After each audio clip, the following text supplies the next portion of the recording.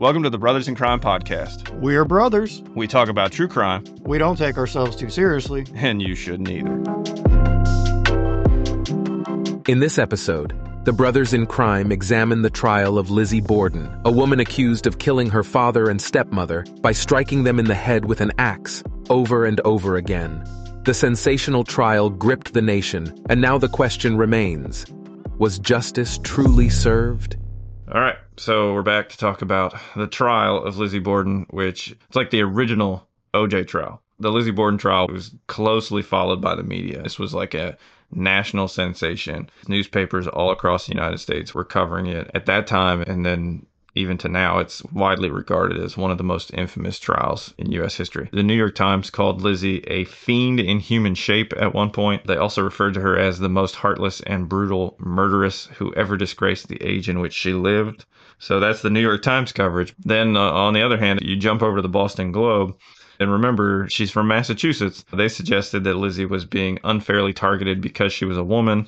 And the paper wrote that if Lizzie Borden is guilty, then it's the first time in the history of the world that a woman has committed such a crime. A quick recap, the murders occurred on August 4th, 1892. Immediately after the discovery of the bodies, there was an inquest held to determine the cause of death, which was typical, but of course in this case, it's pretty obvious considering how much of their skulls and their brains were missing and the lacerations. There wasn't a whole lot of guesswork there. During the inquest, Lizzie gave contradictory statements, and this was a big part of what raised the investigators' suspicions and really caused them to hone in on her.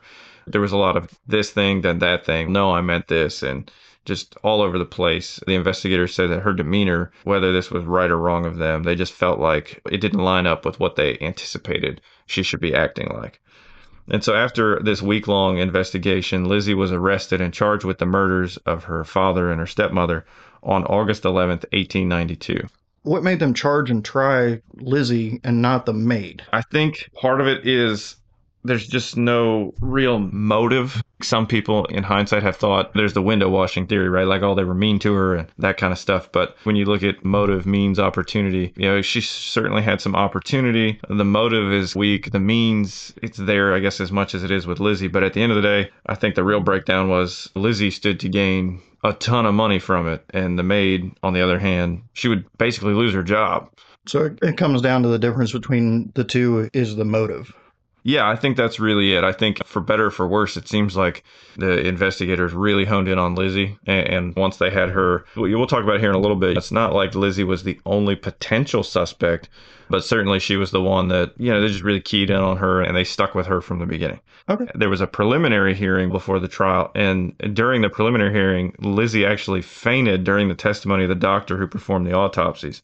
And this moment was widely reported in the press, and it helped to create this sympathy and this notion that she's just this dainty lady, this good Christian woman. There's no way she could possibly have done this unless you're writing for the New York Times, and then you feel a little bit differently about it. But did she really faint? There you go, right? You know if somebody really fainted or not. Right. You could pretend. Today we could figure that out, but we're in 1892 and medicine and patient assessments weren't what they are today. And you also didn't have any video coverage to go back and watch the videotape. They were not Instagramming the Lizzie Borden trial, that's for sure. Yeah, there was no TikTok. We were kind of left with newspaper accounts, which there would have been a limited number of people in the room. It would have been their impression of what happened. And again, given, we go back to the police searching the house for evidence and they find a pail with bloody rags or something in it, which during a homicide investigation seems like it should be pretty relevant. And she says, period. And they all just kind of turn and run. So there's a lot of that kind of stuff that really just undermines or undercuts the thoroughness of the investigation for sure. Not to say, that would have definitely been probative evidence, but certainly it should have been checked out. We're at a time where women did not have the right to vote yet. That's a good point. Crazy. I'm going to come back to that. The trial didn't start until June 5th, 1893. Okay, so the murders are August of 1892. So we're about a year later, June 1893, and they take place in the New Bedford Courthouse. This is about 15 miles east of Falls River. Now, the trial lasted for roughly 13 days. And during this time, Lizzie was held at the Taunton Jail in Taunton, Massachusetts. She was initially in a cell on the third floor of the jail, which was reserved for female prisoners. But due to concerns about her safety and there was a risk, this was super sensationalized, so they were even concerned, what if she tries to escape?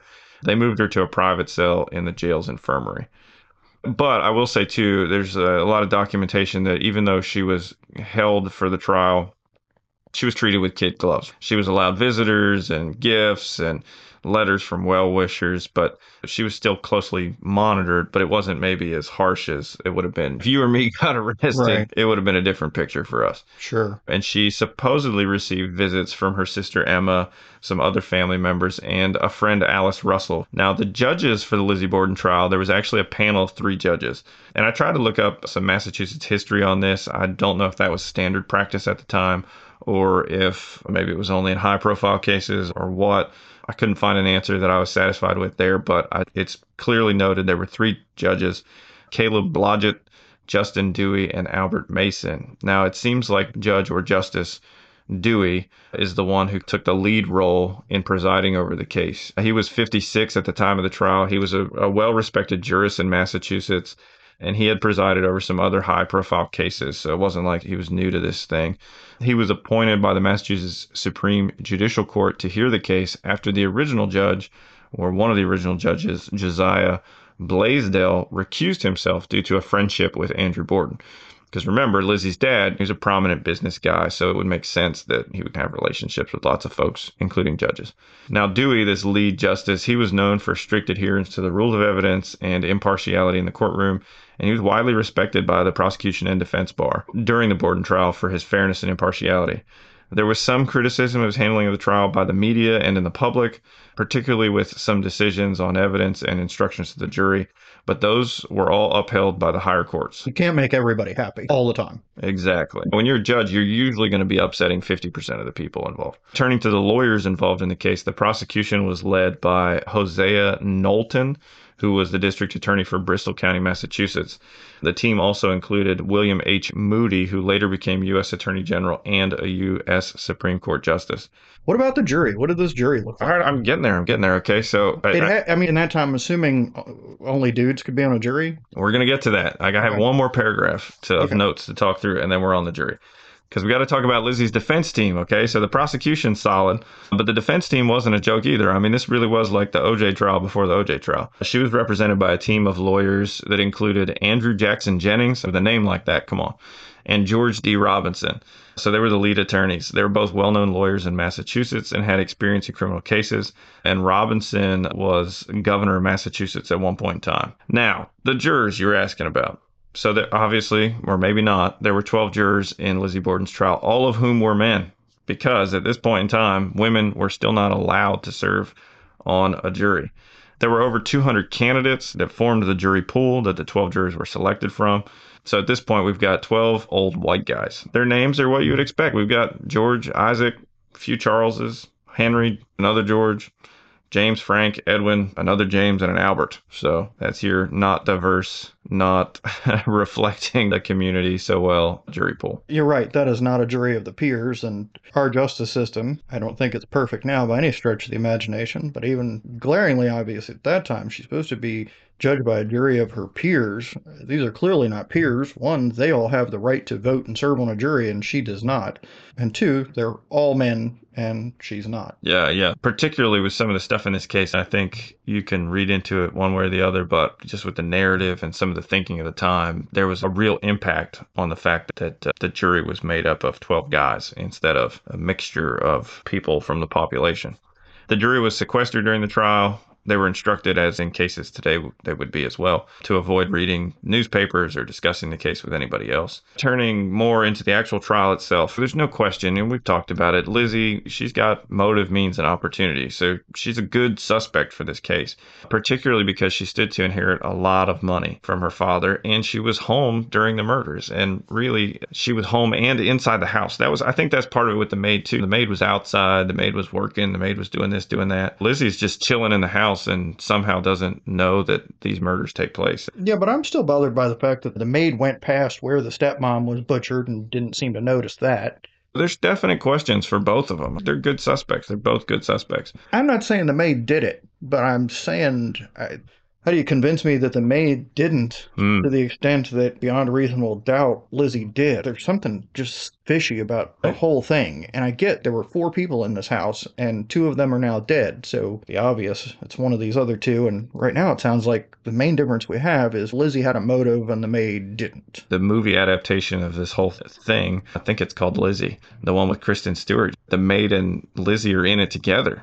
So, Sure. I mean, that's a possibility too. that would solve the dilemma of how either one of them didn't hear or see anything The whole time. when this was a very, you would think, loud and visual killing. Yeah, for sure. During his opening statement, D.A. Moody carelessly threw one of Lizzie's blue frocks around on the prosecution table, and it managed to reveal the actual skulls of Andrew and Abby Borden because they were in the courtroom. They were going to be introduced in the case.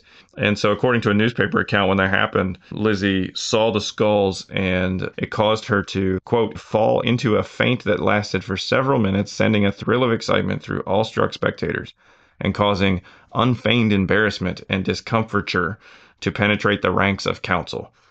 Oh, wow. We're off to a hot start. We got skulls, we got fainting, we got lawyers who are probably not imagining that's how the case is going to start. It's interesting. So Moody goes on. His opening statement lasted for about 2 hours. He described Lizzie as the only person who had the motive and opportunity to commit the double murders, and then pulled from a bag the head of the axe or hatchet that he claimed that Lizzie used to kill her parents. And this becomes an interesting point because the investigators, they have the actual head of the hatchet, the metal part, but they couldn't find the handle. So this becomes a point of contention in the trial that where's the handle if this is the murder weapon? Now, to your point, you brought this up a couple times, right? Lizzie wasn't the only suspect. And I think it's important to note that. Swirling around, we've got John Morse, Lizzie's uncle. He had been in town. He said he went to go buy some oxen. And so that's where he was. But there's this question about the property that was going to be left in the estate and whatever. And so that's why he was there in the first place. Of course, there's the maid. That's the big one, right? Bridget Sullivan. She's at home at the time of the murders. Some people, like the movie from last year, they've speculated that she was involved, but there's really no actual evidence other than it just makes sense that she was involved in it. Now, a plot twist, and this is hard to confirm or disprove. It's one of those just out there interesting, kind of like a JFK conspiracy theory. William Borden is supposedly, according to some, Andrew, Lizzie's father's, illegitimate son from an extramarital affair. And some people have speculated that he was involved in the murders due to a strained relationship with his father. So there's some kind of urban legend that he wanted his cut, his share from his biological dad. Now, records to prove this up are scant because at that point in time, if you were illegitimate, you didn't get a birth record like everybody else did. He existed, but to the extent that who did he belong to? Was he actually Andrew's son? All that kind of stuff up in the air. So this is one of those interesting conjecture type possible suspects, but it's worth mentioning. Did he stand to inherit anything? As an illegitimate kid, no. Part of the theory is maybe he and Lizzie worked something out where he committed the murders on Lizzie's behalf and then she's going to slide him a Benny after it's done or whatever. I think there was a Law and Order episode like that. Probably. These kind of cases, especially that go on the way this one did, there's going to be some theories out there. And some are going to be good and some are going to be a little ridiculous. There was another guy, Charles Sawyer.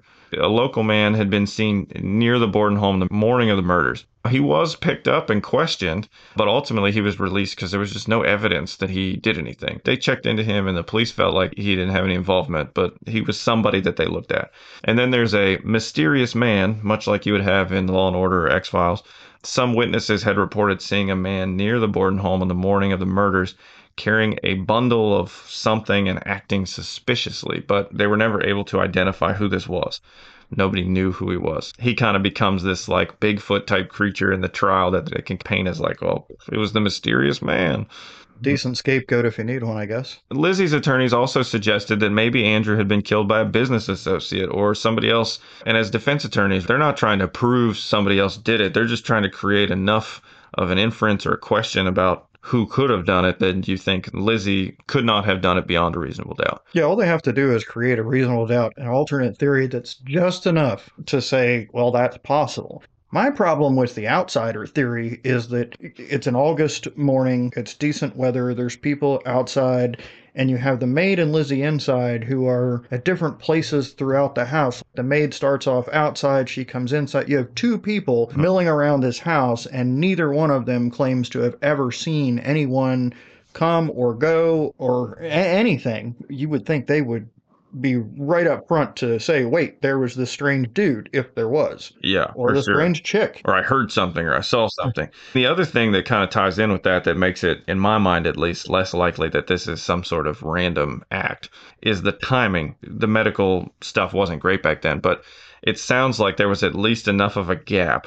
They believed at that time that there was at least an hour gap between when Lizzie's stepmom was murdered and when her father was murdered. Okay, so you mean to tell me that some random person breaks into the house, kills Abby, and then just hangs out there for an hour and then kills? Like, why? And some people say if it was targeted, if it was an associate, maybe he's coming to kill them both and the dad's out for the walk, so he kills but to me, that doesn't make sense. I don't follow that. It absolutely has to be specific. Random doesn't make sense for a couple of reasons. If it was random, why does he kill the stepmom, wait an hour while completely hiding himself from Nate and Lizzie, and then reappear, kill Andrew, still not be seen and get out? If it was just a random thing, some wacko off the street, none of that makes any sense. Yeah, you think Lizzie and the maid, they probably get killed. Also, I think it's important, I know you can't read too much into this, but the way that they were murdered is just, you're hatcheting somebody in the face. To me, at least, that seems more than just, I'm just going to randomly kill some people. That seems really personal. It seems really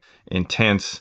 So to me, that lends itself to this idea of there's some real there's some feelings involved in that. Or maybe there was a thought process in that of this will be quieter than a gun, Yeah, maybe. so that the neighbors won't suspect it. Who knows? Yeah, that's true. That's a good point. But then again, since the maid and Lizzie are both home, assuming one of them did it, whichever one of them was the killer could have shot both because Lizzie screamed, "Father's dead," and they got help there. So whoever it was, if it was one of those two, wasn't trying to sneak off and have the bodies be undiscovered. But maybe the fear was if we shoot the stepmom and the neighbors hear that, then there'll be a ruckus and whoever it was, wouldn't be able to off Andrew. Yeah, no, that's true. Really good points. All right, so jumping back into the trial, the evidence against Lizzie, it's basically circumstantial, right? There's no eyewitness. There's no smoking gun, if you will. There's no fingerprints. There's nothing that says, okay, yeah, here's this piece of direct evidence that ties you to this murder. Over 30 witnesses were called during the trial. This included family members, neighbors, police officers, medical experts. Some of the key witnesses, we've got Bridget Sullivan, who's the maid, obviously huge witness. She was there during the murders. She testified that she was in that room of hers on the third floor when she heard Lizzie call out that her father was dead. We've talked about her a good bit. There's lots of questions there. John Morse is the uncle who could have also been a suspect. Again, he testified he's out of the house when the murders occurred, doing business, and I haven't seen anything to suggest that he wasn't where he claimed to be. My guess is that the police were able to check his alibi and felt satisfied that he wasn't there. There was also Alice Russell, who's one of Lizzie's friends. Now we've got old Seabury, Dr. Seabury Bowen. This is the family physician who lives across the street. He had taken care of them. He knew them really well. Part of his testimony, he had said, I'd seen Andrew the day before. He seemed fine. Everything was good. Then we also had Dr. Dolan. This is the ME who conducted the autopsies on Andrew and Abby. And of course, his testimony was that they were both killed with a sharp instrument, most likely an axe. There was also testimony from a neighbor who saw this man with a bundle near the Borden house on the morning of the murders, and gives rise to this mystery man theory. And then Emma Borden, Lizzie's older sister, who was out of town at the time of the murders, also testified. What the hell could she testify about? She wasn't even there. We'll get to that. She was called by the defense attorneys to testify on Lizzie's behalf. Gotcha. Now, by some accounts, Alice Russell, this friend of Lizzie's, had the most compelling testimony during the trial.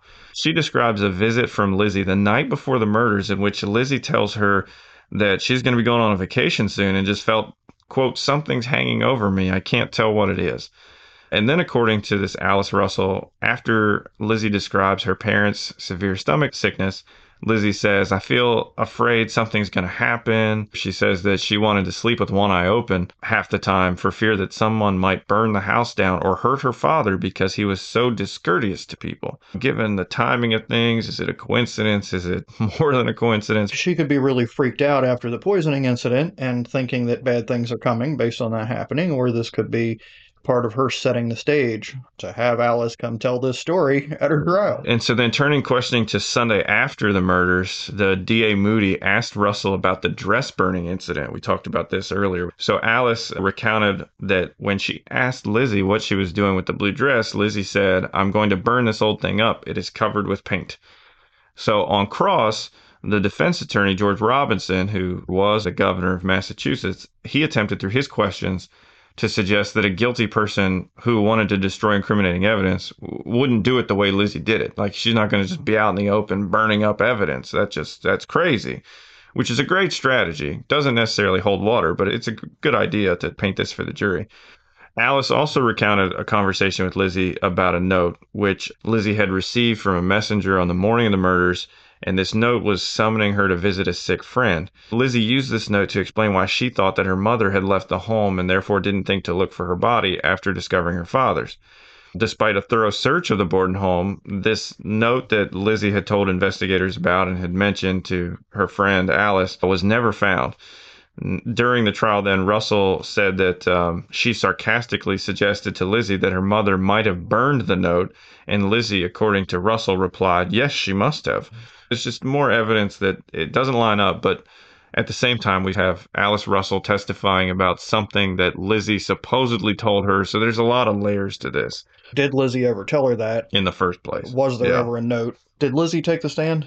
You just keep getting ahead of me. You just keep getting Well, you need to move it along. You're like this daggone prosecutor that spent 2 hours on an opening statement. I'm like halfway through my notes. Calm down. According to a newspaper account of the trial, Lizzie's defense attorney Robinson's performance really impressed the reporters. One of them even wrote that the ex-governor is certainly without equal in New York City as a cross-examiner. He seemed ready to turn more or less to his own account nearly every government witness, according to one trial reporter.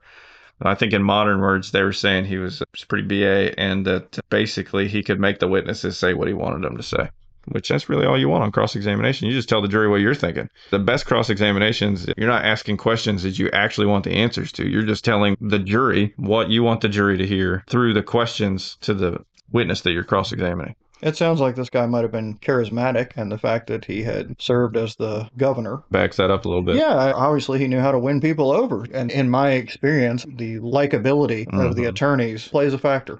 Yeah.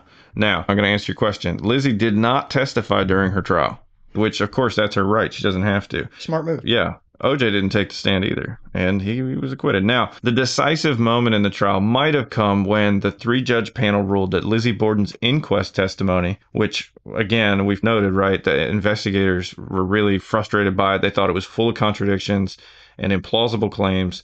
So the three-judge panel ruled that none of that could be submitted into evidence by the prosecution. So all of her conflicting statements and the things that sort of led prosecutors to latch onto her as the prime suspect now was ruled inadmissible and was not allowed to be entered into evidence. A huge hit to the prosecution's case. The judges concluded that Lizzie, at the time of that inquest, was for all practical purposes a prisoner charged with murders. And so her testimony during the inquest, made in the absence of her attorney, was not voluntary. They found that she should have been warned, that she had a right under the Fifth Amendment to remain silent, and because that didn't happen, they precluded the evidence. Wait, you mean the cops did Mirandize her? Pretty much. Yeah, you got it. Now, this is a good bit. I think Miranda was in the 1960s, so we're a good bit before that. Well, that has me thinking, too, then, that this sounds like at least these judges figured out what they figured out in Miranda 60-some years later. Like, why did it take 60-some years to figure this out? Anyway, go ahead. Massachusetts was just ahead of the times. So the prosecution rested its case on June 14th after one last defeat. The state wanted to have druggist, I think that's like old school terms for a pharmacist, Eli Bentz, recount his story of Lizzie Borden visiting a Fall River drugstore on the day before the murders and asking for 10 cents worth of prussic acid, which could be used as a poison. With the jurors excused, and it's worth noting it must have been pretty hot because the jurors apparently left with a palm leaf fan in one hand and an ice water in the other. The judges listened to the state's argument for why this should be admitted, but ultimately concluded that the evidence needed to be excluded. They found that this evidence would be unfairly prejudicial, that it was probative, but it just wasn't germane to the question of whether or not Lizzie killed her parents. So it was excluded. The local newspaper at the time, the Fall River Daily Globe, was critical of the police investigation and prosecution. The paper suggested the police had mishandled the evidence and that the prosecution had failed to prove their case beyond a reasonable doubt. The defense presented only a handful of witnesses. We have Charles Gifford and Uriah Kirby, who reported seeing a strange man near the Borden house. So this kind of shored up the defense's mystery man theory. Dr. Benjamin Hanfey testified that he saw a pale-faced young man on the sidewalk near 92 2nd Street around 10:30 in the morning on August 4th, the day of the murders. There was a plumber and a gas fitter who testified that in the day or two before the murders, they had been in the Borden's barn loft, which cast doubt on police assertions that Lizzie's alibi was suspect because dust in the loft appeared undisturbed.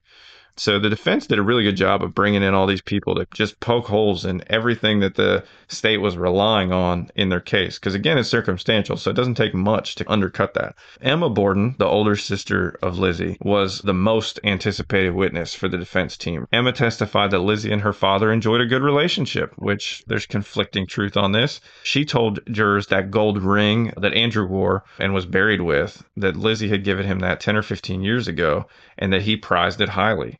She also insisted that the relationship between Lizzie and Abby, the stepmom, were cordial, even as she admitted to lingering resentment herself over the transfer by her dad of a Fall River home, which Emma referred to as grandfather's house, to Abby and her sister. The defense had hoped that Emma might also testify that the Bordens had a custom of disposing remnants and pieces of dresses by burning, but the court ruled that that was inadmissible as well. You know, we see some signs here through this trial that the judges really did try to do the best they could in terms of really getting it so that the right evidence was in front of the jury and not to just let everything in on either side of the case. Apparently. Summing up for the defense, A.V. Jennings argued, there is not one particle of direct evidence in this case from beginning to end against Lizzie Borden. There is not a spot of blood. There is not a weapon that they have connected with her in any way, shape, or fashion. And then following Jennings, Governor Robinson, in his closing speech for the defense, because I guess they both got to say what they wanted to say, which isn't unusual in a case like this. He insisted that the crime must have been committed by a maniac or a devil, not someone with respectable background that Lizzie had. He said that the state failed to meet its burden of proving guilt beyond a reasonable doubt. It was physically impossible for Lizzie, without the help of somebody else, to have committed the crime within the timeline suggested by the prosecution. Robinson also ridiculed the theory that Lizzie might have avoided getting blood spots on her clothes by killing her parents while stark naked, and argued that the murders might well have been committed by an intruder who passed out of the house undetected. So again, he's just trying to lay any sort of theory to just undercut. Is there reasonable doubt? Is there any reasonable doubt? And the fact that there is no blood anywhere on Lizzie, she didn't have blood on her clothing, whatever, that's certainly a big gap. That and the missing murder weapon. Now, Uzziah Knowlton summed up the prosecution's evidence. Then after that, Justice Dewey was the one who charged the jury. According to a newspaper report, had the judge, quote, been the senior counsel for the defense, making the closing plea on behalf of the defendant, he could not have more absolutely pointed out the folly of depending upon circumstantial evidence alone. It was, the newspaper said, a remarkable charge, a plea for the innocent. Judge Dewey spoke for those three judges, and he's the one that gave the jury instructions. He reiterated first the defense's point that the prosecutors had relied on circumstantial evidence. He also noted that the inconsistent statements were not to be considered as evidence that had been brought up. And he went on to remind the jury of their duty to Lizzie. He said, if the evidence falls short of providing such conviction in your minds, although it may raise a suspicion of guilt or even a strong probability of guilt, it would be your plain duty to return a verdict of not guilty. Seeking only the truth, you will lift this case above the range of passion and prejudice and excited feeling into the clear atmosphere of reason and law. Ooh, that's a whole lot of words. Yeah, it is. All right, so you want to guess how long the jury deliberated for? So the trial was 13 days. I'm going to guess 2 hours. That's a pretty good guess. That's solid. The jury deliberated for just over an hour before returning a verdict of not guilty. So there you have it. That was the trial. That seems like the right call, because is there a good chance she did it? Did she probably do it? Sure, but probably isn't enough to take someone's life. I don't know if Massachusetts had the death penalty then, but probably isn't enough to take someone's life or put them in prison for the rest of it. Yeah, we shouldn't send people to prison for probably, you're right. Generally speaking, the verdict was accepted pretty well. Most people agreed and felt that way. That's what should have happened. Now, after Lizzie was acquitted, she returned to her hometown, Fall River. She lived there with her sister for a little while in a large house that they purchased together. But their relationship reportedly became a little bit strained, and Emma eventually moved out of the house in 1905. Lizzie continued to live in that same house in Fall River for the rest of her life. She became increasingly reclusive and really avoided public attention. As you can imagine, something like this, it never left her. Like, she was always Lizzie Borden. But interestingly enough, she changed her name right after all this went down from Lizzie to Lizbeth, and reportedly tried to distance herself from the trial as much as possible. But of course, there's a limit to that. She remained active in the community and was involved with different organizations, some charities, and social clubs. And she maintained relationships with a few close friends and acquaintances. Some people have speculated that one of her friends, Caroline, might have been a romantic relationship, but there's no real clear, definitive evidence to support this. Whatever the nature of the relationship was, Caroline was a trusted friend and somebody that Lizzie was really close to and remained loyal with for the rest of her life. Lizzie was a devoted animal lover and kept many pets over the course of her life, including cats, dogs, and birds. And she was really involved in the Women's Christian Temperance Union and the Animal Rescue League. She died on June 1st, 1927, at the age of 66 from complications of pneumonia. At the time of her death, her total estate was worth somewhere around $250,000, which 1927, that's roughly equivalent to a few mil today. So she was doing pretty well. And she lived completely off of the inheritance of her father. And she invested some of the proceeds from his estate. She managed it really well. She had a will that was drafted the year before she died that was in effect at her death. I think when somebody leaves a will, it reflects the things they care about, what they're interested in, or who they don't care about. Looking through her will, some of the things that jumped out were she left $500 to the city of Fall River to create a trust to care for her father's lot in the cemetery. She left her housekeeper $3,000, which at that time, that's a significant amount of money. The Animal Rescue League of Fall River, she left them $30,000. Wow. And her shares of stock in the Stevens Manufacturing Company. And she said, I have been fond of animals and their need is great, and there are so few who care for them. So it was really clear from her will that animals and that kind of thing, that was really important to her. There's plenty of other devises in here. She leaves some family members and friends, 5,000 here, 1,000 there. Is there anybody conspicuously left out or anybody that is oddly included? I did think one thing that was maybe interesting, but I can also understand it. She said, I have not given my sister, Emma L. Borden, anything, as she has had her share of her father's estate and is supposed to have enough to make her comfortable. So did her and Emma split the estate when Andrew died? Is that the deal? Yeah, and so I can understand, I'm not going to give you more of what we already split. But I just thought it was interesting because to me, that kind of underscored that their relationship had really just dissipated. I don't think so. If you and I are both wealthy, yeah, I'm not going to leave you anything when I die if I know you're all set and taken care of, and I can direct my money toward other causes that matter to me. I think that's fair, and I get that. But I also think when I look at some of these others, to Grace Terry, daughter of my chauffeur, $2,000. You're leaving your chauffeur's daughter a couple grand, which back then is like a ton of money. Sure, but there she was able to, I mean, that probably meant a whole lot.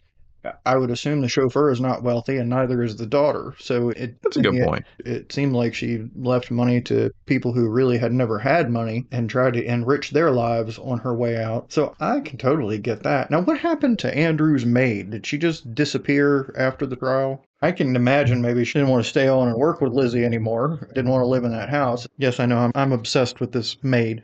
That's okay. Got a maid thing. It's all right. The maid is like the Kato Kalin of this story. Yeah, she really is. I had to look it up, but my thought was that she moved not just like across town, but she moved to Montana after this all went down. So like she got out.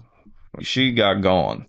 Wow, that's across the country. And what, the population of Montana then was like 3? Yeah, if you counted the livestock too. Wow. Well, I mean, that's as good a reason as any to go find a new job. You're in a house where two people get axe murdered. Yeah, you wouldn't want anything to do with Massachusetts for a long time. People have left Massachusetts for a lot less. After Lizzie died in 1927, she was buried in the family plot at Oak Grove Cemetery in Fall River, alongside her parents and other family members. And despite the passage of time and obviously a ton of interest in this case, it remains officially unsolved to this day. The coldest case, 120, 130 years. Wow. Now, when you say she's buried next to her parents, is that Andrew and the stepmom, or Andrew and biomom, or is Andrew between stepmom and biomom? Wonder how that worked I out. bet there's a way to find out. Let's see, Lizzie Borden's grave. Oh, there's a Friends of Oak Grove Cemetery. Interesting. Okay. Family monument. Lizzie's grave is the tiny one in the grass in the back. There's a monument to her mother, father, and stepmother. So they're Okay. kind of all together. And then Lizzie's kind of off to the side a little bit there. And then the house was preserved, or is Yeah. now a museum? My understanding is it's like a bed and breakfast / museum. So you can go and you can stay there. It's like a creepy Airbnb if you're into that. But then also they've kept it so that the rooms are still the rooms, somewhat accurate to time period. So you can go and, lay on a couch that looks sort of like the couch and pretend like you're her dad getting all hacked up, which is a bit macabre for me. That's a little weird. Some people are into that. If you're an amateur detective, you have the opportunity to go to the scene of the crime. It would be very interesting to check it out for yourself, to just kind of see where it all went down. I don't think I'm getting on a plane to go there, but if I ever find myself passing through, what was it, Great Falls, Fall River?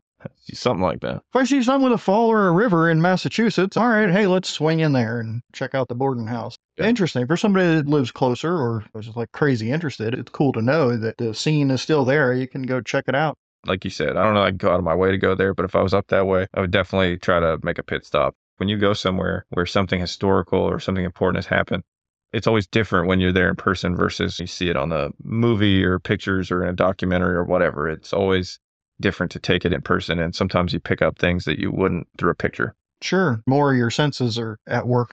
We'll have links in the show notes for resources we've used and looked at, some of the movies that are out about this, websites and pages, and we'll try to include some pictures. But you want to read more about it, there is plenty out there on Lizzie Borden and the death of her father and stepmother. Hey, thanks for hanging out with us on the Brothers in Crime podcast. Feedback and suggestions are always welcome. For links and resources related to this episode, please see the show notes or visit us at brothersincrimepodcast.com. We hope you'll save, subscribe, or bookmark us on your favorite podcast site and join us for the next episode. Where are my pants? I gotta have pants.